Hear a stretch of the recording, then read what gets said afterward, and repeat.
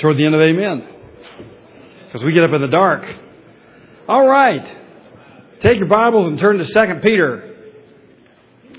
2 Peter chapter 2. And Peter has been talking to us about how we can make our calling and election sure, knowing that if we grow in our faith, we will never fall. And talking about how we need to commit ourselves to the Word of the Scriptures, which the prophets revealed to us, the Word of God. And then as we began chapter 2, you will remember, he showed us that just as there were false prophets in the Old Testament, so there will be false teachers in the New Testament age. And there were among these believers in Asia. And we saw last time how there are to be false teachers among us too in our day. And the false teaching in Peter's day, or at least the false teaching in the church to which he was writing, clearly has to do with teaching that the final judgment is not going to take place, that there is no such thing, and denying the second coming of Christ and the judgment of God. And the irony is, in 2 Peter chapter 2, those first three verses, is not only is the judgment going to come, but it's going to begin with those who say there's not a judgment coming. So Peter is saying the judgment is going to come, and especially upon those who are teaching us there's no judgment coming. That's a wicked teaching to remove all sense of God's judgment and of the second coming of Christ from the church and from the culture. So these teachers, he says, will always be among you.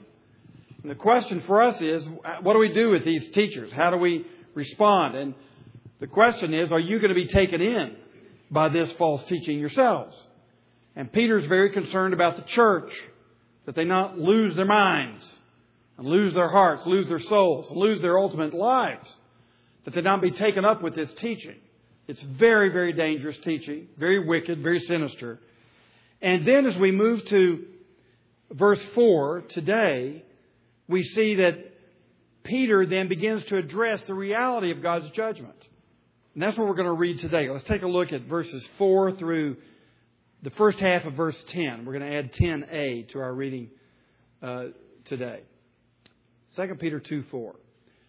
For if God did not spare angels when they sinned, but sent them to hell, putting them into gloomy dungeons to be held for judgment, if He did not spare the ancient world when He brought the flood on its ungodly people, but protected Noah, a preacher of righteousness, and 7 others, if He condemned the cities of Sodom and Gomorrah by burning them to ashes and made them an example of what is going to happen to the ungodly, and if He rescued Lot, a righteous man who was distressed by the filthy lives of lawless men, for that righteous man living among them day after day was tormented in his righteous soul by the lawless deeds he saw and heard. If this is so, then the Lord knows how to rescue godly men from trials and to hold the unrighteous for the day of judgment while continuing their punishment.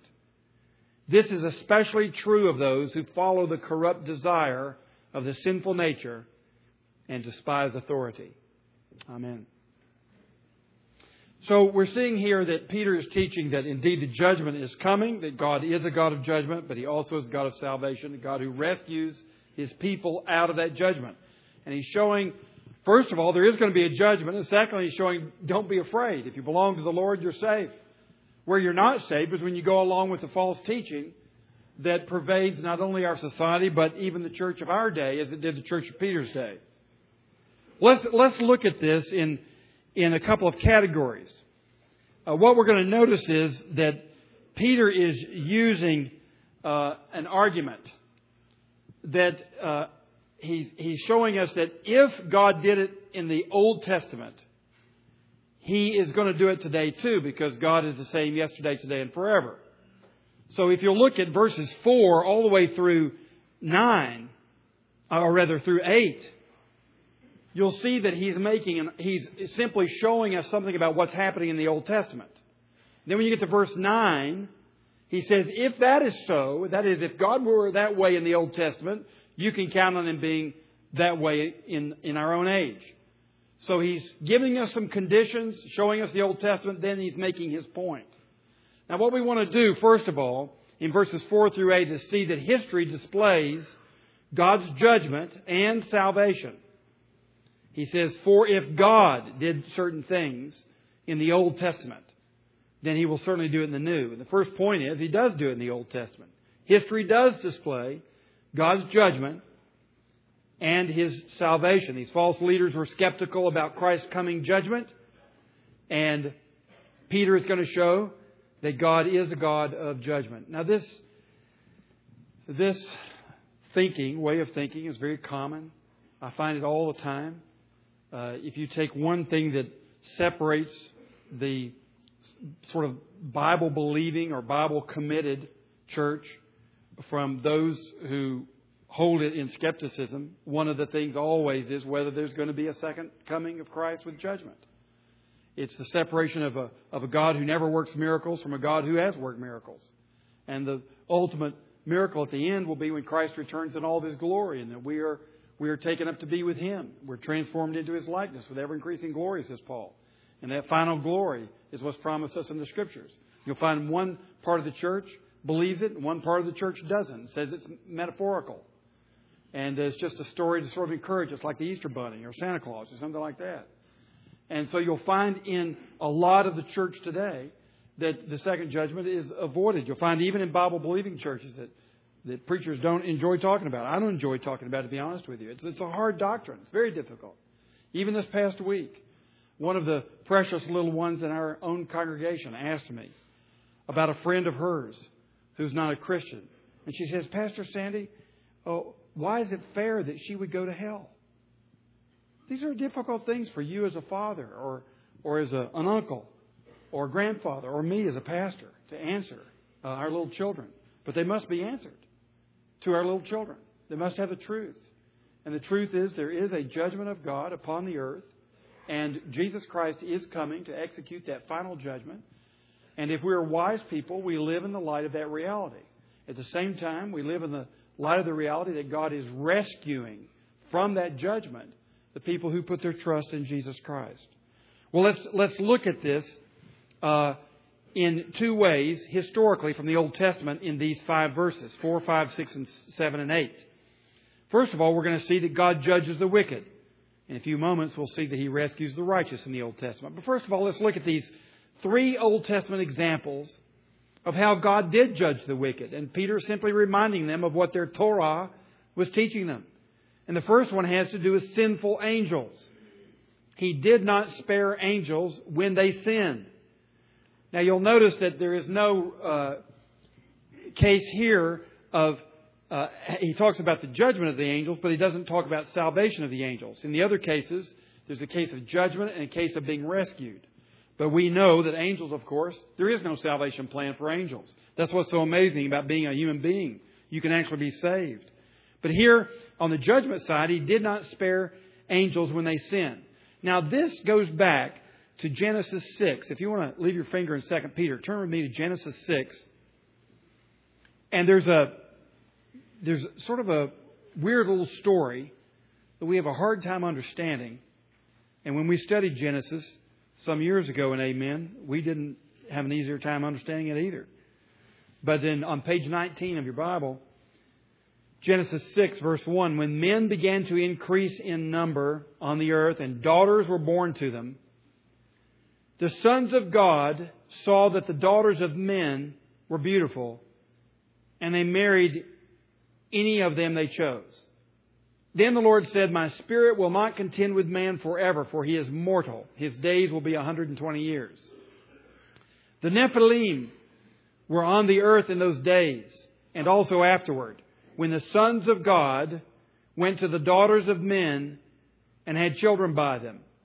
They were the heroes of old, men of renown. Now, when you study that text, of course, you have to figure out, who are these sons of God and these daughters of men? And there are different speculations. Some would say that the sons of God were the sons of the faithful line. And the daughters of men were the daughters of the pagans, the ones who were not in God's faithful line. And that there was a mixed marriage there. That's what some would say, that it was what the Bible teaches against, unequal yoking in marriage. But you'll notice that there's another actual teaching, and that is that the sons of God may very well be heavenly beings, angels. There's something weird going on here where spiritual beings came in the form of human men and engaged sexually with those who were the daughters of the unbelievers or the daughters of this world. Now that is seemingly, now if you turn back to 2 Peter, that is seemingly what is being discussed here. And I'll tell you why. If you look at some intertestamental material, that is material that was very well known to the Jewish community, that was written between the Old Testament and the New Testament, like one of these books is called 1 Enoch. If you look at 1 Enoch 6, these are the words you see about this event. In those days, when the children of man had multiplied, it happened that there were born unto them handsome and beautiful daughters. And the angels, the children of heaven, saw them and desired them. And they said to one another, Come, let us choose wives for ourselves from among the daughters of man and beget us children. Now, frankly, it is these kinds of references that caused some in the early church to be a little slow to accept both 2 Peter and Jude as canonical. The reason was there were references to this intertestamental material. And as you know, one thing that makes the Old Testament books of the Bible clearly canonical to us is they're cited in the New Testament. I think every book but one, perhaps, is cited. I think maybe Esther is the only one that's not cited in the New Testament. It's very rare that you have an Old Testament book that's not cited there. And so when you have then these other books that are non-canonical, written between the Old Testament and New Testament cited, then you find people getting a little nervous. But those intertestamental books are not necessarily wrong. They're just simply not inspired by God. They're not inerrant. But they're not necessarily wrong. And certainly what they do show is the contemporary understanding of Genesis 6, 1 through 4. So Peter is addressing a people who would have interpreted Genesis 6, 1 through 4 in this way because that's how their rabbis taught them. And what you get in this intertestamental material is how the rabbis actually taught. This is what they were saying. Some of it was correct and some of it wasn't. But we believe from 2 Peter that was correct. And this was the general thinking of those to whom Peter was writing. So he's saying the sinful angels were judged. And look at the language that's used. Two things are said about them. First of all, they are confined. God sent them to hell, it says. Now let's stop just a moment. The word for hell is normally Gehenna. This is not Gehenna. This is a word, Tartarosis, or we could call it Tartarus. And it is a word that was used commonly in Greek literature to speak about the underworld. So it wasn't a place of final judgment. It was a place of confinement. And Peter, once again, is using some contemporary language to relate to his hearers. And this is another thing that throws people off. Sometimes they think Peter couldn't have written this because it has to do with Greek literature. Well, Peter wasn't a dummy. And these were common phrases that were used among the Gentiles. And so he just simply uses a phrase they're used to. God sent them to the underworld, putting them into gloomy dungeons. So they are being confined. And you find the same kind of thing. For example, leave your finger there and turn over just a few books in your Bible to Jude. This will be page 2049. Jude, who was, we believe, a half-brother of Jesus, wrote this one chapter. And he uses some of the same ideas. In verse 6, he says, In the angels who did not keep their positions of authority, Jude 6, but abandoned their own home, these He has kept in darkness, bound with everlasting chains, for judgment on the great day.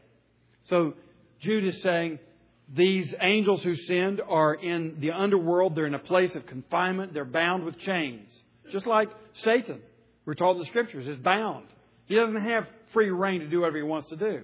He cannot keep the nations from believing in Jesus Christ. He cannot blind them as he used to do. And that's the reason that the great enterprise of world missions is having tremendous effect around the world, because Satan is blind. He is bound.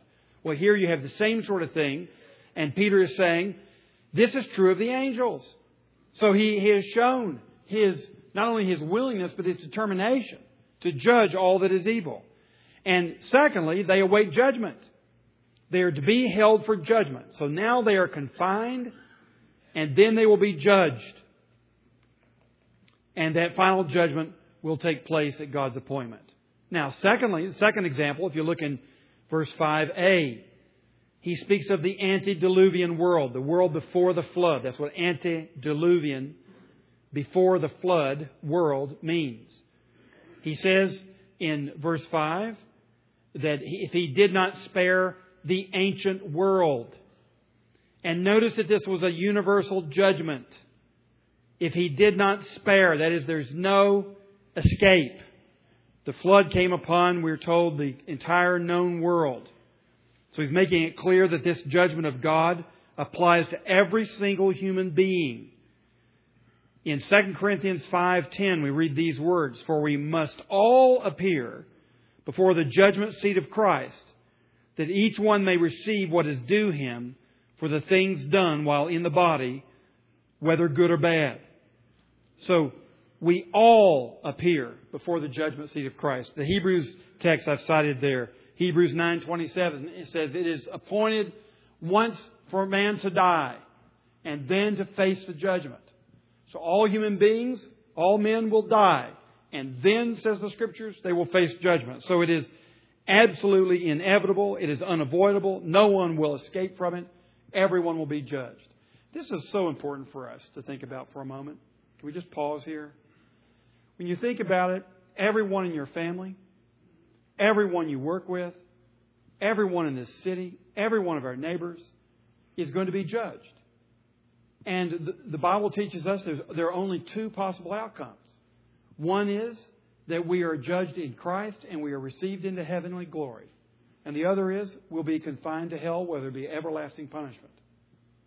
When Jesus has the entire world come before Him in judgment, He shows in Matthew 25, on His right will be the sheep and on His left will be the goats, and there are no geep. There's nothing in between. It's either sheep or goats.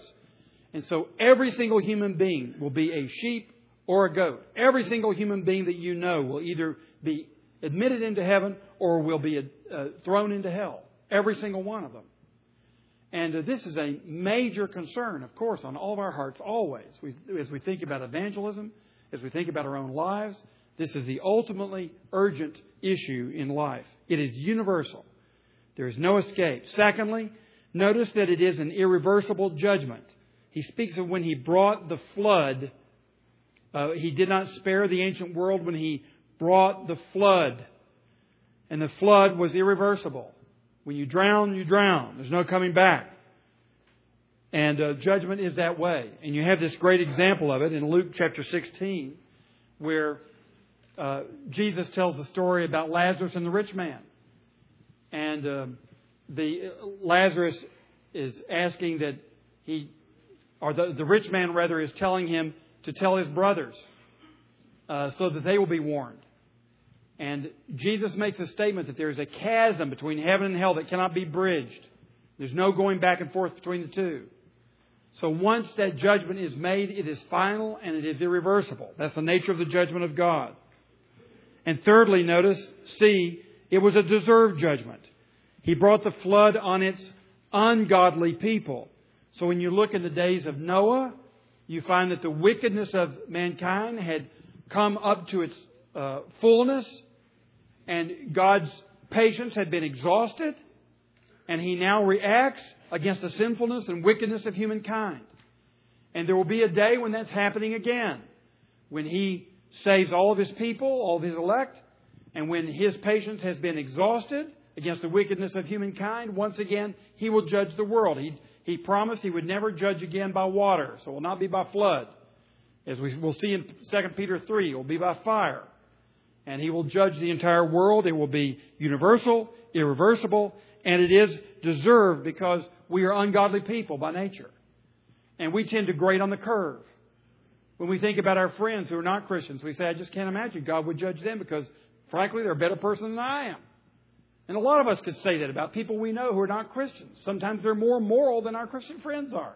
You trust them in business more than you do some people who are calling themselves Christians out there. And you say, this isn't fair. Well, let me tell you, it's not fair for anybody to go to heaven. That's what's not fair. everybody, including the nicest human being you've ever known, deserves to go to hell. Why? Because they've fallen short of obedience to God's Word. Every one of them. Even the nicest, most gentlemanly person, ladylike person, has fallen short of God's commands and have willfully disobeyed Him. Every single human being. And when we have children, they are just like us from the moment that they come out of the womb, in case you haven't noticed. They are willful, self-centered, they want their own way, they are selfish, and you'll find out they're violent. All you need are 2 children to prove that. And when that second one comes along, boom, boom, boom, boom, boom. We protect ourselves, defend ourselves, promote ourselves. That's the way that we're made. And that is because of evil, wickedness in our hearts. Rank evil. So we are saying that the entire world is that way. And God is saving people out of grace, not because they're better than somebody else. And you find this, of course, in the texts that are being mentioned here. In Romans 3, you have Paul's grand argument about the pagans, about the moral pagans, the moral Jewish people, and the religious Jewish people. Whether you're religious or non-religious, Paul says, Romans 1 through 3, that God has shut every mouth so that all of us realize we can't defend ourselves. And then Romans 3:23, all have fallen short, all have sinned and fall short of the glory of God. And you find it true also in 6:23. The wages of sin is death. So what you earn, your wages from your sin, is death. If you sin a little bit, the wages are death. If you sin a whole lot, the wages are death. The wages are death all across the board. And there's nothing that could be clearer in the Scriptures. You find it in Ephesians 2. Paul, when he's describing natural human beings, we are children of wrath. We're born into this world under judgment. We were ever since Adam and Eve sinned, and human nature was changed. We morphed into sinners. Our very nature is to sin. That's our intuitive inclination from the womb, from conception, is to sin. Therefore, when you look at your neighbor who doesn't trust in Christ, don't think in your mind, are they better than I am or better than some Christians I know? That's not the point. We're all bad. And we're like a bunch of ants wondering who's the tallest. Well, they're shorter than I am. Well, they're not really a bad ant because they're really big. And an elephant comes by. And you go, well, we're all ants. And this is the problem when we start making these human judgments. We're little ants.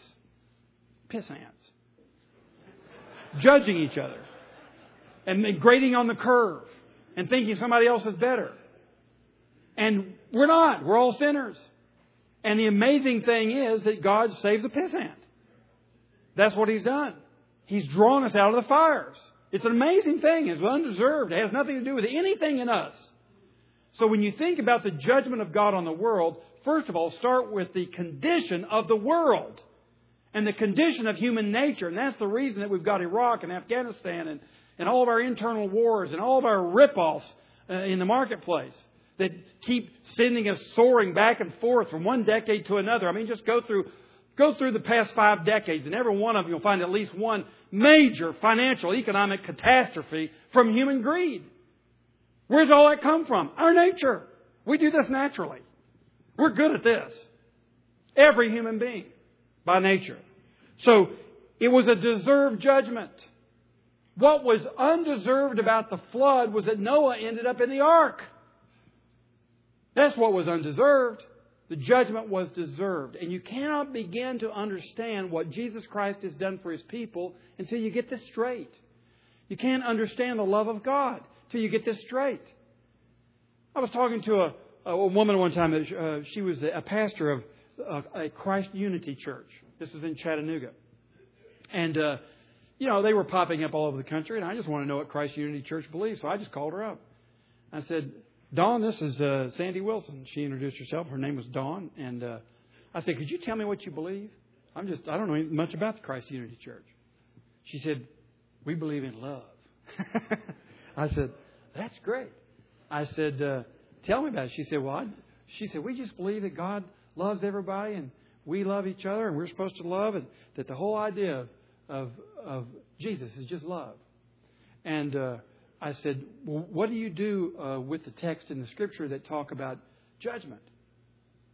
And she said, well, we think the Bible speaks primarily about love.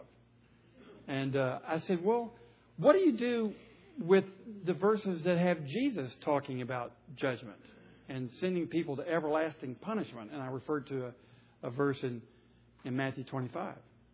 She said, well, that does present a little bit of a problem. I want to suggest that if you try to take all that is true about God and shove it into one doctrine, you're going to pervert that doctrine. And that's what you do. You pervert love.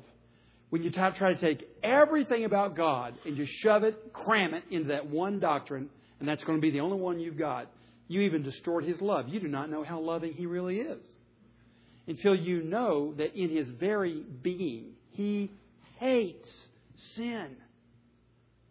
He hates it with a passion. And then you see that He loves you. Now you're beginning to understand love. You're a sinner. And can I say it? He not only hates sin, He hates sinners. And He loves you. Go figure. It's called grace. Now you're getting close to understanding grace. And that's the reason the Bible says, Jacob I loved, Esau I hated. It's not amazing that he hated Esau. Esau was a sinner. And he was a better man than Jacob was, but he was a sinner. Jacob was less of a man than Esau was, in my opinion. And God loved him. Why? I don't know, except for one reason, to display the glory of His grace. That He loves sinners somehow. That's meant to be an oxymoron that God broke. It's meant to be a contradiction in terms, that God loves sinners. Go figure that. And the only way you can understand that oxymoron is by grace. Grace dissolves the oxymoron and helps us understand it. So you've got to deal with God as a true judge. He is a faithful judge. He's a very good judge. Nothing escapes His notice. He hears all the evidence and He draws perfect inferences. And even more than that, He already knows what they're thinking. He doesn't have to infer. He knows intuitively everything. He's the perfect judge, and He's not a coward. And he's not Casper Milquetoast. And he's not weak. And He's not lacking courage. He judges truly. And that's what the Old Testament is showing us. That He judged sinful angels. He judged the antediluvian world. What makes you think, says Peter, He's not going to judge you and those around you? Do you think that He's not a perfect judge? Do you think maybe over the decades or the centuries of the millennia He's lost a little bit of His, He's getting a little old? Lost a little bit of His vigor? Do you think maybe He's forgetful? He's getting a little Alzheimer's or something? Do you think this is not the same God? That's what Peter is saying. Look at the third example. He says, what about Sodom and Gomorrah? If He condemned, verse 6, the cities of Sodom and Gomorrah by burning them to ashes, made them an example. He made them an example of what is going to happen to the ungodly. Well, what about you? First of all, you see it was a painful judgment. It was burning with ashes. That doesn't sound too happy to me. And in the New Testament, with Jesus Christ, what do you find? Over and over again, this phrase, weeping and gnashing of teeth. That's something that's unpleasant. Gentlemen, I take no delight in this. This is the reason that I and other preachers who believe this don't preach on it very often. Because I'm sure that if we balance our preaching, we tend toward things that make us feel good. Make you feel good. Even those of us who preach expositionally. Come across a text like this, how can you avoid it? It's right there. Better not avoid it. And we're not today, are we? It's a painful judgment. Weeping and gnashing of teeth. And notice it was an exemplary judgment. He made them an example. Peter says this Sodom and Gomorrah affair wasn't just Sodom and Gomorrah. It was you.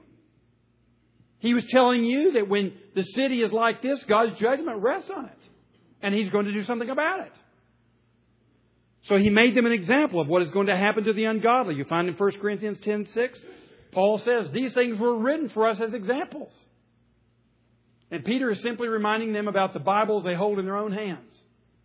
That this is what you have there. So why are you listening to these false teachers? And I'm asking you right now, why are you listening to false teachers that are all around us? They're in the church. They're writing books, bestsellers. Why are you listening to them? Why are you having them inform your conscience? When the Bible that you hold in your hand is telling you, this is the way God is. He is a judge. And He did it in the old, and He'll do it in the new, and He'll do it tomorrow. Because that is who He is. He's a perfect judge. And notice, not only, then of course, that God judges the wicked, but B, He rescues the righteous. And let's look at the two examples given here, Noah and Lot. He protected Noah. He rescued Lot. We find in verse 5b and verses 7 and 8. So you see, we're looking now at the other side of his case that he's making about the Old Testament. The case he's making is, if it's true in the Old Testament, it's true today. And in the Old Testament, He did two things. He judged the wicked and He saved the righteous. That's who He is. He's a judging God and a saving God. You don't understand salvation without judgment. And so let's look first of all at Noah. He was a preacher of righteousness. That is, he preached what he practiced. Now, frankly, his being a preacher is not mentioned in the Old Testament. This comes from Jewish tradition also, but it makes sense. I believe that the teachers in those intertestamental books were correct. Noah was a righteous man. He was building an ark. Do you think no one ever asked him what in the world he was doing with this ark that was about length of a football field? What you got there in your backyard, Noah? Oh, just fooling around. No. I'm sure he explained what he was doing. Well, I had a vision the other night. It's going to be a big flood. Boy, I'll say, Noah, it's going to be a big flood with a boat like that. What you going to put in that boat, Noah?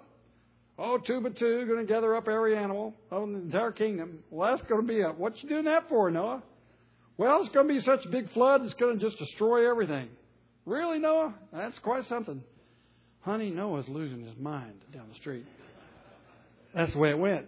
But Noah wasn't ashamed of the vision that he had. God told him, and you know what? This wild, crazy thing called a universal flood happened. Noah was right. The crazy man down the street was correct. You know who the crazy man is today? You.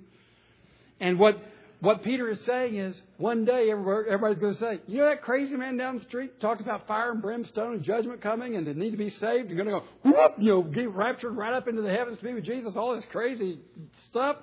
He's right. That's exactly what's going to happen someday. But meanwhile, until that happens, you're the crazy man down the street. Noah was a preacher of righteousness. Now, we often say, so-and-so is a really good man because he practices what he preaches. And I believe in that. You should be the same man on Monday that you are on Sunday. And the opposite is true as well. You should preach what you practice. And some people think, well, my sermon is just the way I live my life. Now, if you just live your life in accord with the Scriptures, never say a word about why you're living that life, never comes to light, no one ever asks you a question, or if they do, you avoid it, you evade it, and you don't give an honest answer about why you're living the life. It's just, you're going to just live a life. Now, let me ask you a question. Who gets credit for that life? You. Because the only interpretation for the great life you're living is that you're just a really cool guy. You got it together, got your act together. You're very civil, upright, trustworthy, loyal, helpful, friendly, courteous, kind, obedient, cheerful, thrifty, brave, clean, and reverent. You're a good Boy Scout. And good for you. Goody two-shoes. You made it. And you're the one who gets credit. But when you live a life that is reflective of the gospel and you interpret that life, especially when called upon by God's providence in relationships, you're giving Him the glory for that life. And Noah was a man who preached what he practiced. You want to know why I'm building this ark? Because you need to be saved as well. And the only reason I'm building is because God, out of His sheer grace, is rescuing those who will trust in His judgments and trust in His salvation. So we preach what we practice as well as practice what we preach, and that's what Noah did. And you'll see these texts that I put down here in Paul's writings. Those are the examples where Paul uses himself as an example. And here is one way in which we preach what we practice. Paul said 7 times in his letter something equivalent to this. Come, imitate me. Come, follow me as I follow Jesus Christ. And Paul was basically saying, if you'll follow me, you're going to run into Jesus. Just come follow me. He used his life. It was an imperfect life. It was still a sinful life. But it was a redeemed life that was going from glory to glory. It was a changing life. It was a Christian life. And he simply says, come do what I'm doing. Come follow me. Take me as an example. You're going to run into Jesus. And that's exactly what the church has to be able to say today. It's what men need to be able to say. Is, come, just copy me. Can you say to someone who's a little younger than you are, who's got a dating relationship with a woman, just say, come and my wife and I will talk to you about how we deal with each other. We'll talk to you about our dating life. Or someone who's young married, can you just invite them into your home and say, just come and observe us. You can just stay with us for a week and see how we live married life together. We want to model it for you. Can you say that? A little scary, isn't it? That's the kind of life we're to be living so that we can preach out of that life. Here's the way the Apostle Paul put it. He said, we do not preach ourselves, but Jesus Christ is Lord, and ourselves as your servants for His sake. So it was part of His gospel that He was the servant of the church. It was actually what He preached. Christ is Lord, and I'm His and your servant. That's His gospel. And your gospel must be the same. Christ is Lord, I'm His servant and yours. And I can help you find Him. And my life will speak to you. We've got to be living lives like that. And that's the kind of man Noah was because of the grace of God. Notice he discipled his family. The text says, and 7 others. In fact, the literal translation could be, as the King James Version has it, he saved Noah, the 8th person. Noah's called the 8th person. Why? Because 7 others were saved. Who were those 7 others? His family. So Noah was able to convince his own family. Now, we're going to study Lot in a moment. Lot wasn't able to convince his sons-in-laws. Of course, we all know sons-in-laws are moose heads. And Lot, any of you who have been one, you know you're a moose head. You have to admit it. You were not good enough to marry her. And if anybody knows that, it's her father. You're a moose head. And Lot's sons-in-laws didn't listen to him, but Noah's did. Noah discipled his family. And he must have had moose heads for sons-in-laws too, but he was able to work with them. He loved them, had a relationship with them, and he cultivated them. He discipled them. And Noah was a righteous man because he did disciple his family. How about you? You'll see in the text that I've mentioned there, Deuteronomy chapter 6, that we are to train our children. Ephesians 6:4, we're to train our children in the nurture and admonition of the Lord. 1 Timothy 3:4 and 5, and Titus 1 and 6, those who lead in the church are to be men who manage their household well. How can you govern in the church when you don't govern your own family well? So the family is the key laboratory, testing place for your leadership. And so if you're a husband, you should be gently, respectfully, as a partner, leading your wife spiritually. If you're a father, likewise. If you're a single, then every opportunity where you have to lead, you set the pace. If it's in a dating relationship, you set the pace spiritually for that relationship. Take responsibility for it from the beginning. You're not that woman's leader because you're not married to her. But you have a relationship and you can lead in the relationship. And that is exactly what Noah was doing, discipling his family. He wasn't a perfect man, but he was a righteous man. Then look in verses 7 and 8, where we're speaking, remember, of Sodom and Gomorrah that was destroyed by fire and brimstone. God turned that place to ashes. Why? Well, because Sodom and Gomorrah, the very word sodomy comes from Sodom. It was from the weird, sexual, rampant behavior of those from Sodom and Gomorrah. And Lot had 2 visitors in his house, and the men in Sodom wanted to have sex with those male visitors in Lot's house. That's the reason fire and brimstone came upon Sodom and Gomorrah. Because they had abandoned even natural revelation about how man is made. And in Lot's case, he's called a righteous man. But if you have a memory for Genesis 19, you might be a little surprised. Lot, a righteous man? Lot was the one who chose to live in Sodom and Gomorrah. Remember, Lot and Abraham's men were arguing with each other, so they decided to split ways, and Abraham let him choose where he wanted to go. He said, I'll go down there. Sodom and Gomorrah. Lot was the one who chose it. Lot was the one who got drunk, had sex with his two daughters. And we ended up with a couple of tribes out of that sexual union. Lot was the one who, when the men of Sodom were banging on the door trying to get these two visitors, he offered his daughters. You call this a righteous man? Well, I'll just show you that it's all relative, doesn't it? Even a righteous man like Noah or Paul or Lot are not unflawed men. Jacob, certainly was not considered a perfect man either. Lot wasn't either. But once again, if you look at the intertestamental literature, and here I've cited a book named Wisdom and a book named First Clement, you will see how the first century Jewish tradition taught about Lot. And here's what First Clement 11:1 says, and I'll just read this for you. Because of his hospitality and godliness, Lot was saved from Sodom when the entire region was judged by fire and brimstone. So Lot is given credit for his hospitality. He's the one, you remember, who took those two visitors in. He knew that Sodom was a dangerous place. And he begged them to stay in his house. If you remember in Genesis 19, that's the reason they were there. They ended up being two angels. We didn't know that. But they were taken in by Lot's hospitality. And that was one of the main things that impressed the Jewish tradition about Lot's character. He was a very hospitable person.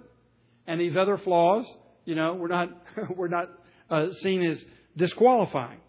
So, and Lot was the one who at least tried to protect the integrity of his visitors from being assaulted by the neighboring drunken crowd. So Lot gets credit for that. And Lot also was the one who fled Sodom when he was told to. The two angels that he took in said to him, "You've got to get out of here. God's judgment's coming on this city." And Lot believed them. Now Lot's wife, she turned back and turned into a pillar of salt. Too bad for her, huh? But Lot kept his eyes on where he was going. He left Sodom and did not let his heart turn back. And he fled from there and believed the word of God's judgment. That was one thing that made him righteous. He was hospitable. He protected the two visitors. And he believed in God's judgment. Whereas the teachers in Peter's day were not believing it. This is just his point. That righteousness consists of believing in God's judgment. And then notice this phrase about him in verse 8. Or rather verse 7. That he was distressed by the filthy lives of lawless men. That word filthy is a word that's often used for sexual immorality. And by the way, it's so interesting in our day in which we're debating much about the role of homosexuality in society, that we try to airbrush what was happening in Sodom and try to say, the real problem with the Sodomites is that they were inhospitable. That's what many are saying. It's really not a sexual sin at all. But the whole thing is redolent with sexual immorality, both in the Old Testament and in the New Testament interpretation of what was going on there. But you'll notice that Lot was distressed by the sexually immoral lives or the filthy lives of lawless men. And then notice in verse 8, for that righteous man living among them day after day was tormented in his righteous soul by the lawless deeds he saw and heard. So you see here one of the characteristics of a saved person, a righteous person, is that he is distressed by what he sees and hears. He's tormented by the evils in his own society. And I've cited here the text Acts 17:16. That's when Paul goes into Athens. And he looks for the first time at all these idols. And we're told that he was distressed. The word is a Greek word from which we get the word apoplectic. He was apoplectic when he saw the idols that were being worshipped there. That is, displacing the glory of God with the shame of these false gods. And the very mark of a godly man is one who bears the burden. And sometimes we just go with the crowd because we're tired of carrying the burden. We're tired of the dissonance in our own souls about what's ideal, what ought to be, and what actually is. And there's a great tension there that you carry. We're tired of being strange. We're tired of being the weird guy down the street. We're tired of the difference between us and some people that we happen to like a lot, who have different moral standards. We're tired of the stress and the tension. But a righteous man takes on the burden. And he takes it on because that's exactly the burden that Jesus Christ bore for us. In His patience and love, He lived out His life in the midst of a very wicked world. And what's being said about Lot, so did he. Lot was one of very few, himself and his wife, and she was perhaps even hypocritical. Lot was, and Noah was one of very few, 8 people who believed in the judgment of God.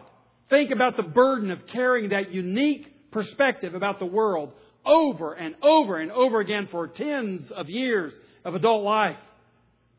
And what Peter is saying is, with all these false teachings going on, these false teachings are meant to soothe your flesh and to make Christianity acceptable to the world, to remove the myth and the unbelievable from the Christian gospel so that you're found as more acceptable, to remove the ethical portions like sexual morality so that we can fit in with everybody else. That's what false teaching is all about, to make it more comfortable and acceptable to live in this world. And Peter is saying, not on your life. Because when you look at the judgments of God in history, you'll notice that men always had to stand with a few other men for what was right and true and good and beautiful. And it'll always be that way. So that's what he's saying here, is that he was burdened by societal evils. You go ahead and be burdened too.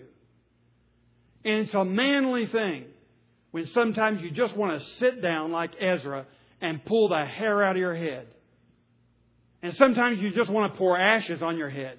Or sometimes you just want to weep. And sometimes the prophets would just sit down and weep over what's going on. That's what happens to a righteous man. Because why? Our day has not yet come. But it is coming. And until it comes, we find ourselves in this distress. That's a sign of a righteous man. Now, look at verses 9 and 10 and we see this. History not only displays God's judgment and salvation, history proves God's future judgment and salvation. If it was so then, he's saying, then look at now. What do you think? God will rescue the righteous in verse 2, 9a. If this is so, then the Lord knows how to rescue godly men. He knows how to do this. He's good at it. He's done it before. He'll do it again. And if he spared Lot in all of his confusion and his mixed life, he still was a righteous man. He believed in the judgment of God. He still was holding up the fort. He was still being hospitable and trying to protect people. If He did it with Lot and spared him and somehow got him out of a city that was going to burn with fire and brimstone, I believe He can get you out of this world that's going to burn up. If He got Noah out of a world that was being flooded with water, blub, blub, blub, everybody's gone except for Noah and his family, I believe He can save you. So He will rescue, God will rescue the righteous. The Lord knows how to do this. He will rescue us from final judgment. And you find these texts in the Scriptures which teach this, that you will persevere. God does not write unfinished symphonies. That there is nothing that can separate us, Romans 8:38 and 39. Nothing can separate us from the love of Christ, the love of God that is in Christ Jesus our Lord. Nothing. So nothing will separate us from Him. No final judgment will keep us from Him. He will rescue us from apostasy, present apostasy. There's no temptation common to man. But what is common to man, says 1 Corinthians 10:13. And God will provide a way of escape. So God is going to preserve you when you're in Christ. He's going to provide for you a way of escape. And He's going to use your trials, Romans 5, James 1, 1 Peter 1. He's going to use your trials to strengthen your faith. And as you go through the trials of false teaching, you go through the challenge of the great lies that come to us, and you persevere through them by His grace, you'll find yourself getting stronger and stronger and stronger. And I tell you, I'm finding this true in my own life. As every year goes by, I get more and more convinced. And I just find more and more as I trace down the apostasies and I trace down the heresies, and I trace down the false religions, and I actually study them, the more I look at them, the more I'm convinced of the foolishness of everything that denies Jesus Christ as Lord. Absolute foolishness. Leading us nowhere but destruction. So you will find that as you go on, you'll go on from strength to strength as you follow Him. So God will rescue. And He will, verses 9b and 10a, He will punish the unrighteous. Once again, He says they are held for punishment, just like the angels. And to hold the unrighteous for the day of judgment. He's holding them. They are confined and constrained. They're held in detention. And they are going to be punished. They're being punished now while continuing their punishment. So there's a punishment that they can even begin to taste. Just like you can begin to taste your salvation by the down payment of the Spirit, there's a down payment for the wicked.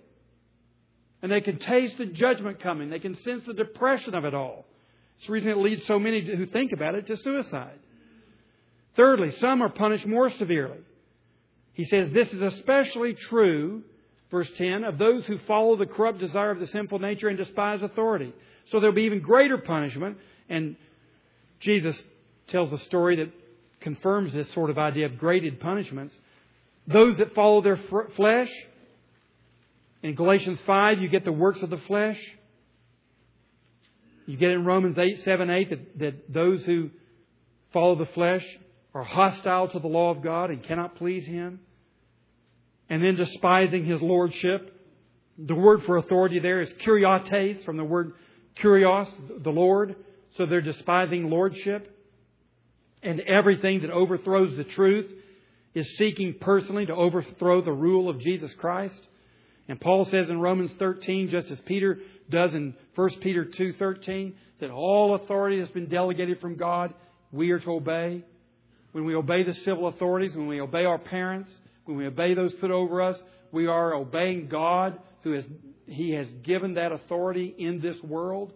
When we obey our elders in the church, we're obeying the voice of God in a certain sense. They're not perfect. They can be off base. We have to listen to them when our Bible's open. But when those authorities speak in a way that does not contradict God's Word, we must honor their authority. And false teaching always undermines authority, proper authority of one form or another. Just check it out. Now lastly, so what? Let me mention 4 things about the judgment of God. First of all, we must live in the fear and love of God. We would be off balanced and not even understand the love of God if we said, I'm just going to live in the love of God. I'm not going to live in the fear of God. Like R.C. Sproul says, if you don't fear God, you're stupid. Because God is fearsome. He's awesome. That's who He is. So if you know Him, you will by natural reaction fear Him. Because you know Him as He is. Our God is an awesome God. He is a fearful God. He's also your Father. He loves you with a tender love. So we must be sure that we're thinking rightly about God and living before Him circumspectly because we love Him, but because we also revere Him. We're in awe of Him. Secondly, we must warn our neighbors. And that doesn't mean we put up a gospel blimp, repent, turn or burn, drop brochures on put them in everybody's briefcase, when they go off on their trip, about God's judgment. No, it doesn't mean that we're silly about it, but it means there's a gravity to everything in life for us. And with respect to our neighbors, our chief concern is they come to know Jesus Christ and they hear the message of judgment because they are in Sodom. And they need to know that fire and brimstone is coming. That may sound silly. It only sounds silly if you don't believe it. And it did sound silly to those in Sodom. And the flood sounded silly because they didn't believe it. But if you believe it, it's not silly. It's the truth. And if we love our neighbors, we're helping them avoid judgment. Thirdly, we must not judge one another. Why? Because when you judge another person, not in the sense that you're judging their behavior. As parents, you have to judge the behavior of your children. As a judge, you have to judge the behavior of the citizens. That's your job. And in fellowship, Christian fellowship, we judge each other's behaviors. But we don't judge in the sense of individually taking on the authority to pronounce where someone's going, heaven or hell, and treating them that way, censoriously. Why? Because you displace God.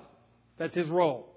And God is the ultimate judge, and we must not take His place by having a judgmental, censorious attitude toward other people. And lastly, we must not fear anyone or anything but God. If we believe in the judgment, then we fear Him. And we receive from Him the gospel of salvation. What is salvation from? Well, in Exodus 15, it was a celebration of salvation from the water of the Red Sea. In Exodus 13 and 14. In Jonah, it was salvation from the sea by the whale. That's where salvation gets used. In the prophets, it was salvation from the Midianites, bloodthirsty enemies. In the New Testament, it's salvation from God's judgment.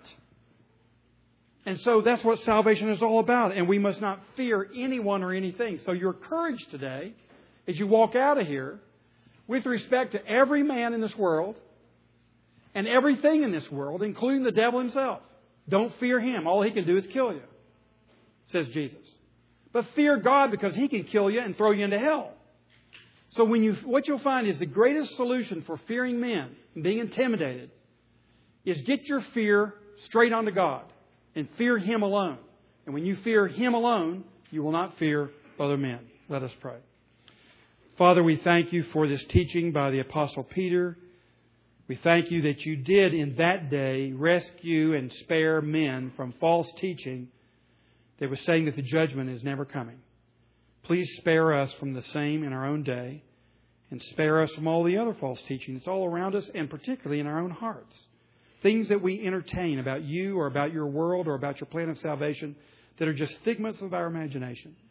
Please strip those from us that we may think rightly about who You are and what You have done for us and will do for us in the days ahead.